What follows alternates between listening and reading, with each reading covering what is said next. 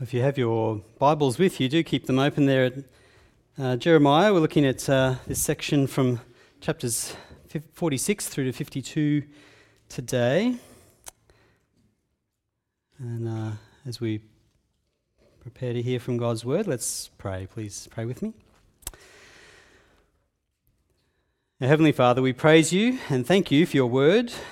We thank you that in your word, the Bible, you teach us all we need to know about yourself. You teach us all we need to know about ourselves. You teach us all we need to know about how to be saved from sin and to live as your people. Help us in this, we ask. Help us to understand what we read this morning and help us to be encouraged by it. Help us to grow as your people because of your word. We pray this in Jesus' name. Amen. History is full of people who've wanted to rule the world, people who've wanted nothing more than to be able to throw their arms wide and yell at the top of their lungs, "I'm the king of the world." A few names come to mind: Genghis Khan, Alexander the Great, any number of the Roman Caesars, Napoleon Bonaparte, and of course Leonardo DiCaprio on the Titanic. Not sure if that last one's actually that valid. But when it comes to the desire to rule and dominate the world, history is littered with those who wanted to claim the title or who actually claimed the title even when they didn't really quite rule the world. This is particularly true in the time of Jeremiah. The kings of the Assyrian Empire, that empire that took the northern kingdom of Israel into captivity, these kings had the title applied to them, King of the Universe. Many of the kings of the Babylonian Empire that followed, they dropped that title officially but still used it at times, including the king who finally defeated Jerusalem, King Nebuchadnezzar, who was apparently known as King of the Universe in certain economic documents of the time. Our pride as humans can be extraordinary. It can lead us to make some outrageous claims, give ourselves outrageous titles. But as we've been learning in the book of Jeremiah, and as we see very clearly here in the final chapters of the book, there is only one king of the whole world, and he's not any of the kings of the nations throughout history. In fact, he is the king over all the nations. He is God. The final chapters of Jeremiah outline God's judgment of the nations. We've seen very clearly multiple times God's judgment of Judah, his own people for their sin, and now as the book ends, we see God's justice is entirely fair and equitable. All nations are judged for their sin, and God is the judge because God is the king. Or as Jeremiah puts it in several times in these chapters, he is the king whose name is the Lord Almighty.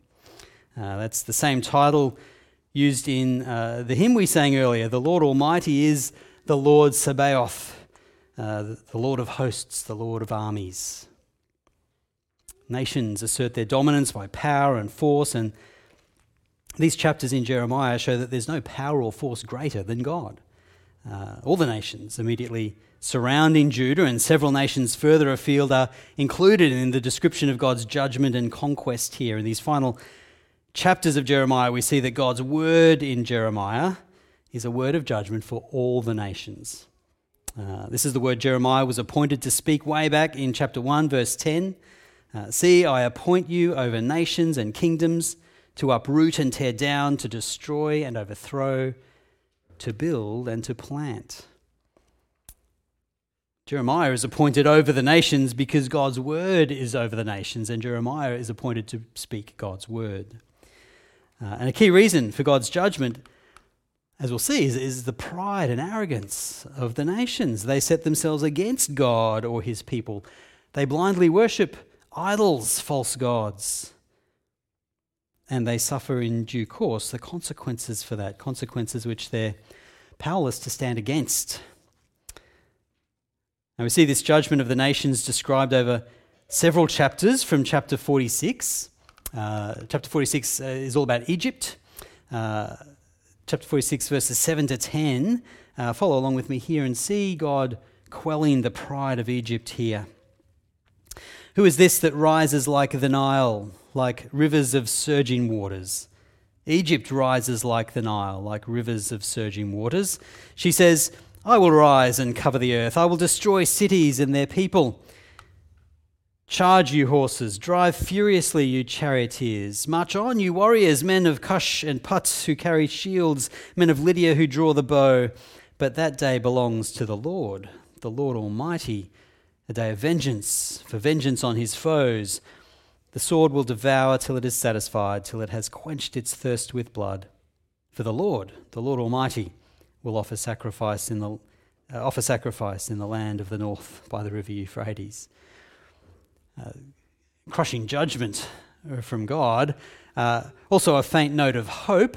Chapter 46, verses 25 to 26. The Lord Almighty, the God of Israel, says, I am about to bring punishment on Ammon, god of Thebes, on Pharaoh, on Egypt and her gods and her kings, and on those who rely on Pharaoh.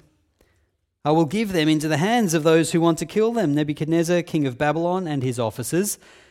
Later, however, Egypt will be inhabited as in times past, declares the Lord. The sorrow of judgment there, but also that note of hope beyond judgment. In chapter 47, it's the Philistines' turn. Moab in chapter 48, which receives the longest description of God's judgment apart from Babylon in these chapters. Chapter 48, verses 29 to 30. We have heard of Moab's pride. How great is her arrogance, of her insolence, her pride, her conceit, and the haughtiness of her heart. I know her insolence, but it is futile, declares the Lord, and her boasts accomplish nothing. In chapter 49, we see several shorter descriptions of judgment, a list of perhaps lesser-known nations: Ammon, Edom, Damascus, Kedar and Hazor, Elam. Again, as you read through chapter 49, it's about the pride or the idolatry of the nations, or it's about the fact that they've mistreated God's people Israel. And at times there's also that positive note that God will restore their fortunes, there will be inhabitants in them again, and at times there isn't that positive note. And then we get to the judgment of Babylon in chapters 50 and 51. This long description has clear pointers to the return from exile for God's people. Chapter 50, verses 4 and 5. In those days, at that time, declares the Lord, the people of Israel and the people of Judah together will go in tears to seek the Lord their God. They will ask the way to Zion and turn their faces toward it. They will come and bind themselves to the Lord in an everlasting covenant that will not be forgotten. We were told earlier, back in chapter 31, of this covenant, this new covenant God will make with his people. And there's a real reversal of fortunes here, as the ones who were judged and exiled will be released from their captives so that the captors can be judged in turn. God's people are to flee Babylon in order to avoid the judgment that's coming to Babylon. Chapter 50, verses 8 to 10. Flee out of Babylon, leave the land of the Babylonians, and be like the goats that lead the flock. For I will stir up and bring against Babylon an alliance of great nations from the land of the north. They will take up their positions against her, and from the north she will be captured. Their arrows will be like skilled warriors who do not return empty-handed. So Babylonia will be plundered. All who plunder her will have their fill, declares the Lord. And why? Why will Babylon be so thoroughly punished by God? Well, chapter 50, verses 11 and 12. Because you rejoice and are glad, you who pillage my inheritance, because you frolic like a heifer thrashing grain, and neigh like stallions. Your mother will be greatly ashamed. She who gave you birth will be disgraced. She will be the least of the nations, a wilderness, a dry land, a desert. Although they actually serve God in dealing out punishment to Judah, the only thought in their mind was for their own pleasure in conquering. You rejoice and are glad, you who pillage my inheritance. The pride and arrogance of Babylon are emphasized further down, chapter 50, verses 31 to 32. See, I am against you, you arrogant one, declares the Lord Almighty. For your day has come, the time for you to be punished. The arrogant one will stumble and fall, and no one will help her up. I will kindle a fire in her towns that will consume all who are around her. And who was responsible for the judgment of this nation that held such power? Well, it's the Redeemer of Israel. Chapter 50, verses 33 and 34. This is what the Lord Almighty says. The people of Israel are oppressed, and the people of Judah as well. All their captors hold them fast, refusing to let them go. Yet their Redeemer is strong. The Lord Almighty is his name. He will vigorously defend their cause so that he may bring rest to their land, but unrest to those who live in Babylon. See, despite their punishment and exile, Israel haven't been forsaken. Chapter 51, verse 5, For Israel and Judah have not been forsaken by their God, the Lord Almighty, though their land is full of guilt before the Holy One of Israel. Their God will save them. Chapter 51, verse 24, Before your eyes I will repay Babylon and all who live in Babylonia for all the wrong they have done in Zion, declares the Lord. And God will punish Babylon as he has used Babylon to punish others. Chapter 51, verse 49, Babylon must fall because of Israel's slain, just as the slain in all the earth have fallen because of Babylon.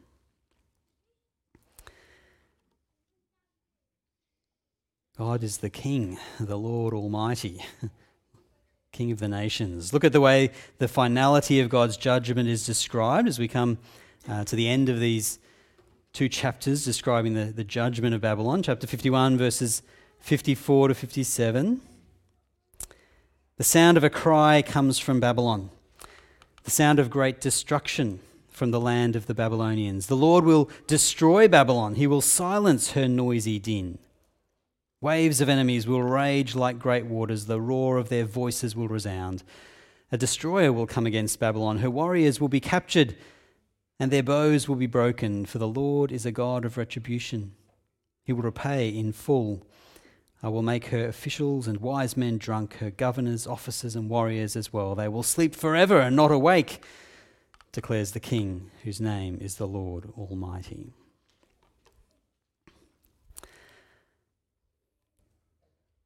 Now, these two chapters about the judgment of Babylon, this message comes at the end of the book of Jeremiah, but it was actually written much earlier and sent to Babylon in between the first deportation and the final destruction of Jerusalem. The messenger was to go to Babylon and to read the scroll, pronounce that Babylon would become desolate, and then he was to throw the scroll in the Euphrates tied to a rock, symbolizing the fact that Babylon would sink and rise no more. Now, who knows what people thought at the time that scroll was first read, delivered. Certainly the exiles reading the scroll in future years would find it, I hope, an encouraging end to Jeremiah's book. After all of the description of God's judgment of his own people, here is a description of God's judgment of their enemies. But it's a message that goes far wider too than just the judgment of Babylon, just the judgment of one nation. Throughout the Bible, we see similar descriptions, often using the name Babylon to show God's sovereignty over the nations, his judgment of all who stand in arrogant opposition to him, and would show his victory of returning life and hope to his often beleaguered people. Revelation is a book where we see God's victory in cosmic, universal terms, and Revelation 18 repeats a lot of similar material to Jeremiah 50 and 51. As we see there, the judgment of God broadened to be a universal, supernatural victory. Have a look at Revelation 18, verse 2.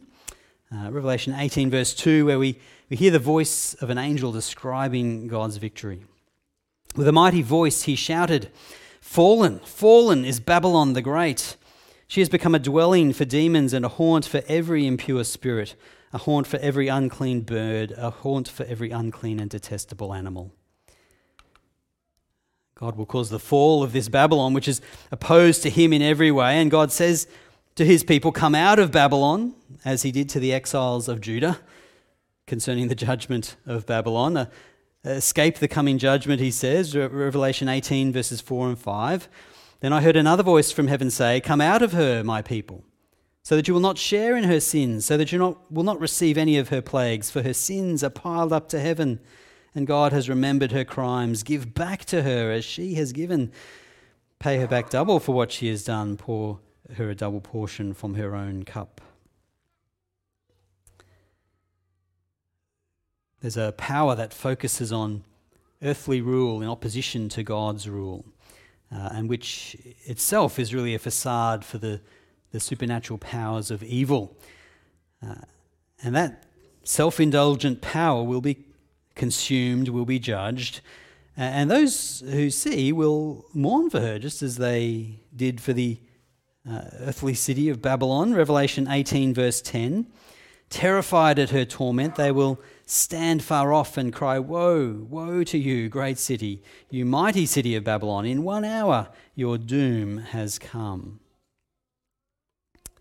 But their mourning is in vain, because God is all-powerful. Revelation 18 verse 21, "Then a mighty angel picked up a boulder the size of a large millstone and threw it into the sea and said, 'With such violence the great city of Babylon will be thrown down, never to be found again.'" Now, as the Apostle John is receiving this vision, and John's readers are reading what he has written down here to John's readers, this would have represented the city of Rome, most likely for readers of the Bible, and for readers of Revelation in any time and place, though. Babylon represents broadly the power in cities, societies, and cultures throughout time that set themselves up in opposition to God, to powers that persecute God's people, all the while unwittingly serving Satan, the enemy of God. That's where this power comes from, and the Babylon described is that universal, of universal and cosmic significance. We see this throughout the Bible, different descriptions of this kind of opposition to God. Babel in Genesis chapter 11 is an example. Babel was the center of world opposition to God.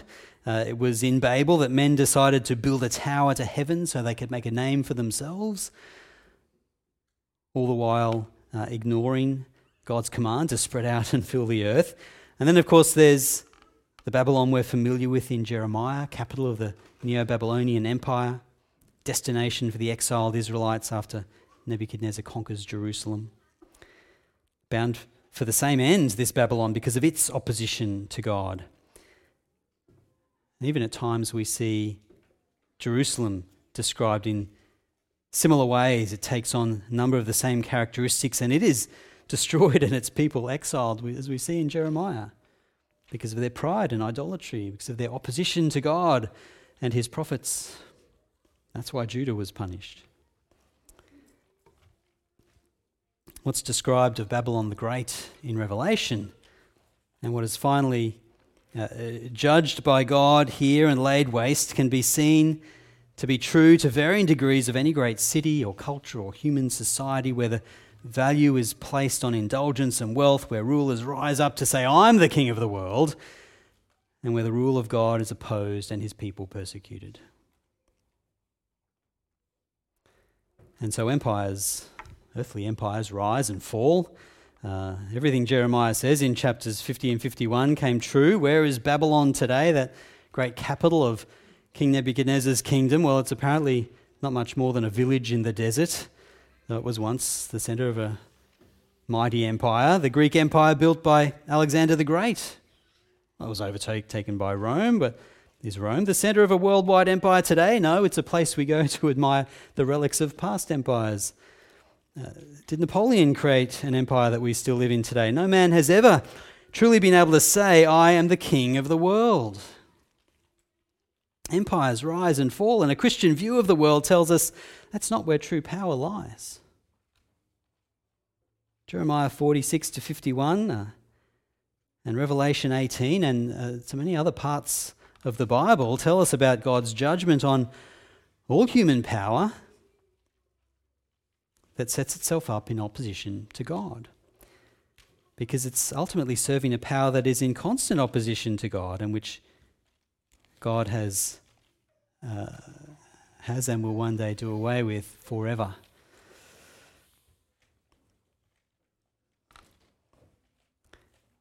God's word tells us that God is sovereign and almighty, the power above all earthly powers and even above the power of sin and death wielded by Satan himself. God is sovereign over all the nations. This is God's world. And this knowledge, knowing this, is the foundation for the Christian life today. It's the foundation for all Christian life and witness, all missionary endeavour, all efforts to share the gospel and to make disciples in the world. Remember, Jeremiah was told he would have authority over nations and kingdoms by virtue of the authority in the words of God that God put in his mouth. And in God's wider plan, Jesus himself would be God's very word to us, and he would have all authority in heaven and on earth. Matthew 28, verse 18. Then Jesus came to them and said, "All authority in heaven and on earth has been given to me." Some of Jesus' final words to his disciples. With this foundation of authority over all the earth, over all nations, we as God's people today, we have the authority to go and preach the gospel, the truth of both God's judgment and salvation. As Christians today, his disciples, Jesus commissions us for a task, a commission and a task that flows down the line for all disciples of Jesus throughout time. Matthew 28, 19 to 20, Jesus goes on to say, "Therefore, go and make disciples of all nations, baptizing them in the name of the Father and of the Son and of the Holy Spirit, and teaching them to obey everything I have commanded you. And surely I am with you always to the very end of the age." Go and make disciples of all nations. Jesus can give such a command because God is sovereign over all nations. Baptizing them and teaching them to obey everything I have commanded you. That we go and make disciples by preaching God's word, by sharing the gospel, and that must include the news of both judgment and salvation. You can't preach the salvation that God brings without preaching his judgment of sin. Jeremiah's commission was to uproot and tear down, to destroy and overthrow, to build and to plant. Great judgment and destruction must come before the rebuilding can begin. God must deal with the sin and rebellion of his people before he plants a new work and rebuilds them again. So we know that judgment must be part of what we preach, as unpalatable as it might sound, as poorly received as it might be. Judgment must be part of what we preach as we share the gospel.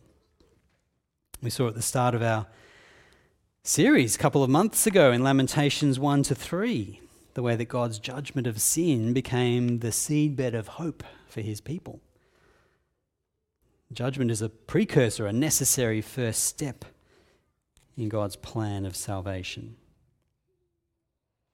The book of Jeremiah gives us a pretty stark picture of the judgment of God for sin, a judgment that no nation or people will escape. There's great sorrow in judgment. But Jeremiah also points us to the very clear hope that God provides as he promises to give his people a new heart, make a new covenant, as he brings his people back from exile, as he provides salvation for them. As sinful people, we need God to do for us what we can't do, to make it possible to escape judgment and be saved. And that's what we see God do in Jesus. In Jesus, we see God's judgment of sin, his wrath on sin, exhausted. In Jesus, God's wrath is turned away and gracious salvation is received. That's good news for people sitting under God's judgment for sin. Have a look at how the Apostle Paul puts it, Ephesians 2, verses 3 to 5. All of us also lived among them at one time, gratifying the cravings of our flesh and following its desires and thoughts. Like the rest, we were by nature deserving of wrath. But because of his great love for us, God, who is rich in mercy, made us alive with Christ, even when we were dead in transgressions. It is by grace you have been saved. I think in the end it's not such a difficult thing to preach judgment, to tell the judgment part of salvation when we share the gospel, because God's love causes him to divert his wrath. He still judges sin, but he takes that judgment on himself in his perfect Son, Jesus. You can't preach the gospel without preaching judgment, but the good news is that that judgment is no longer ours if we are saved. That's why we call it good news. God is a God of grace. He brings us from sorrow to hope. He brings us from being under judgment to receiving salvation. He brings us into his kingdom, which is the only kingdom worth belonging to. Colossians 1:13-14. For he has rescued us from the dominion of darkness and brought us into the kingdom of the Son he loves, in whom we have redemption, the forgiveness of sins. When we share the gospel, we must share the wonderful truths of both judgment and salvation. And we have a mandate to share the gospel because the God we serve is King of the world. He has authority over all the nations. Preaching both the judgment and salvation gives people hope. It's a hope that we see envisioned even in the days of the exile, even in the midst of God's destruction of Jerusalem. And in the descriptions of God's judgment of Babylon and the nations, that there is still hope for God's people.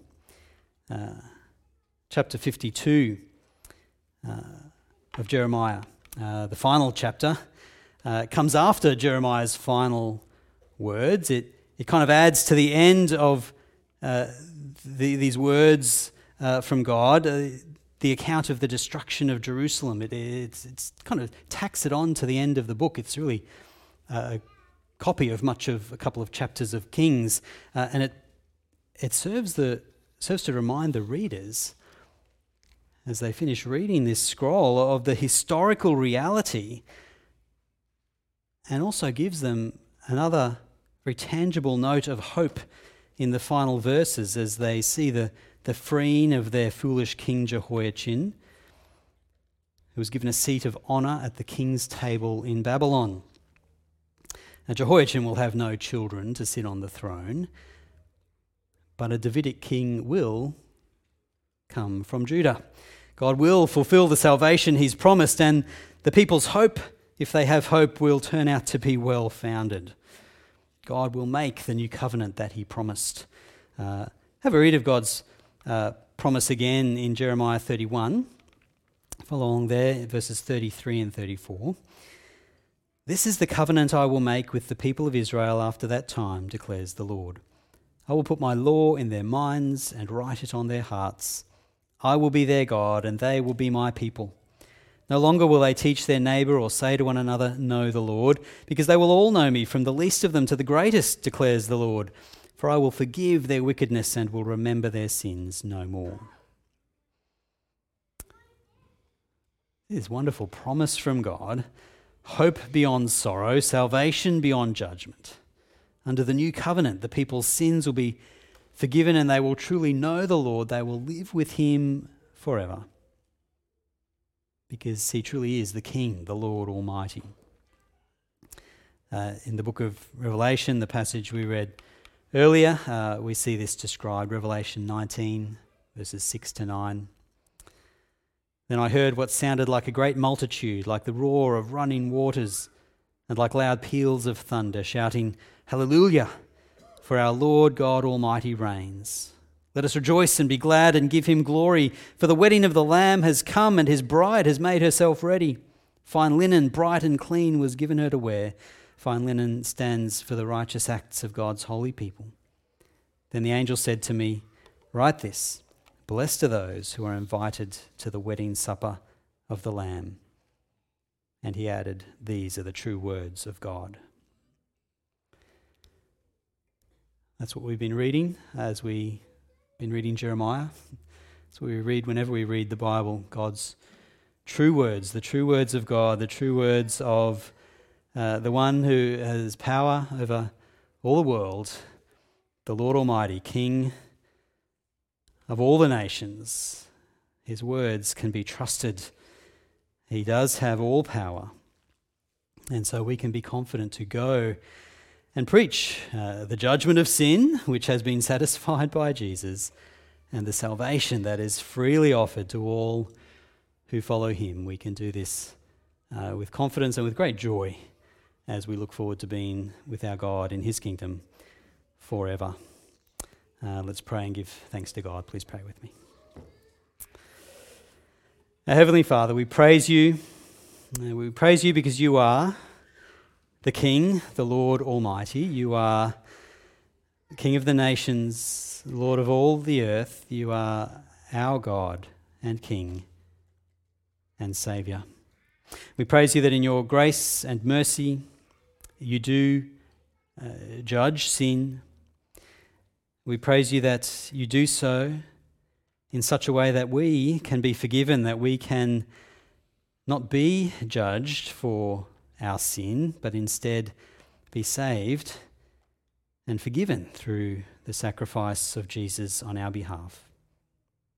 We praise you for this, Lord. We praise you for your righteousness and your mercy. Help us to live as people who follow you as King. Help us to live as people who love and serve you, who follow your Son Jesus and proclaim him in this world. Help us to do so boldly, knowing that you are King of all nations belong to you. And so help us to spread your great word of salvation, the great gospel, your great promise of salvation to those who so desperately need it. Might we do so with boldness and joy. We pray all of this, Lord, in Jesus' name. Amen.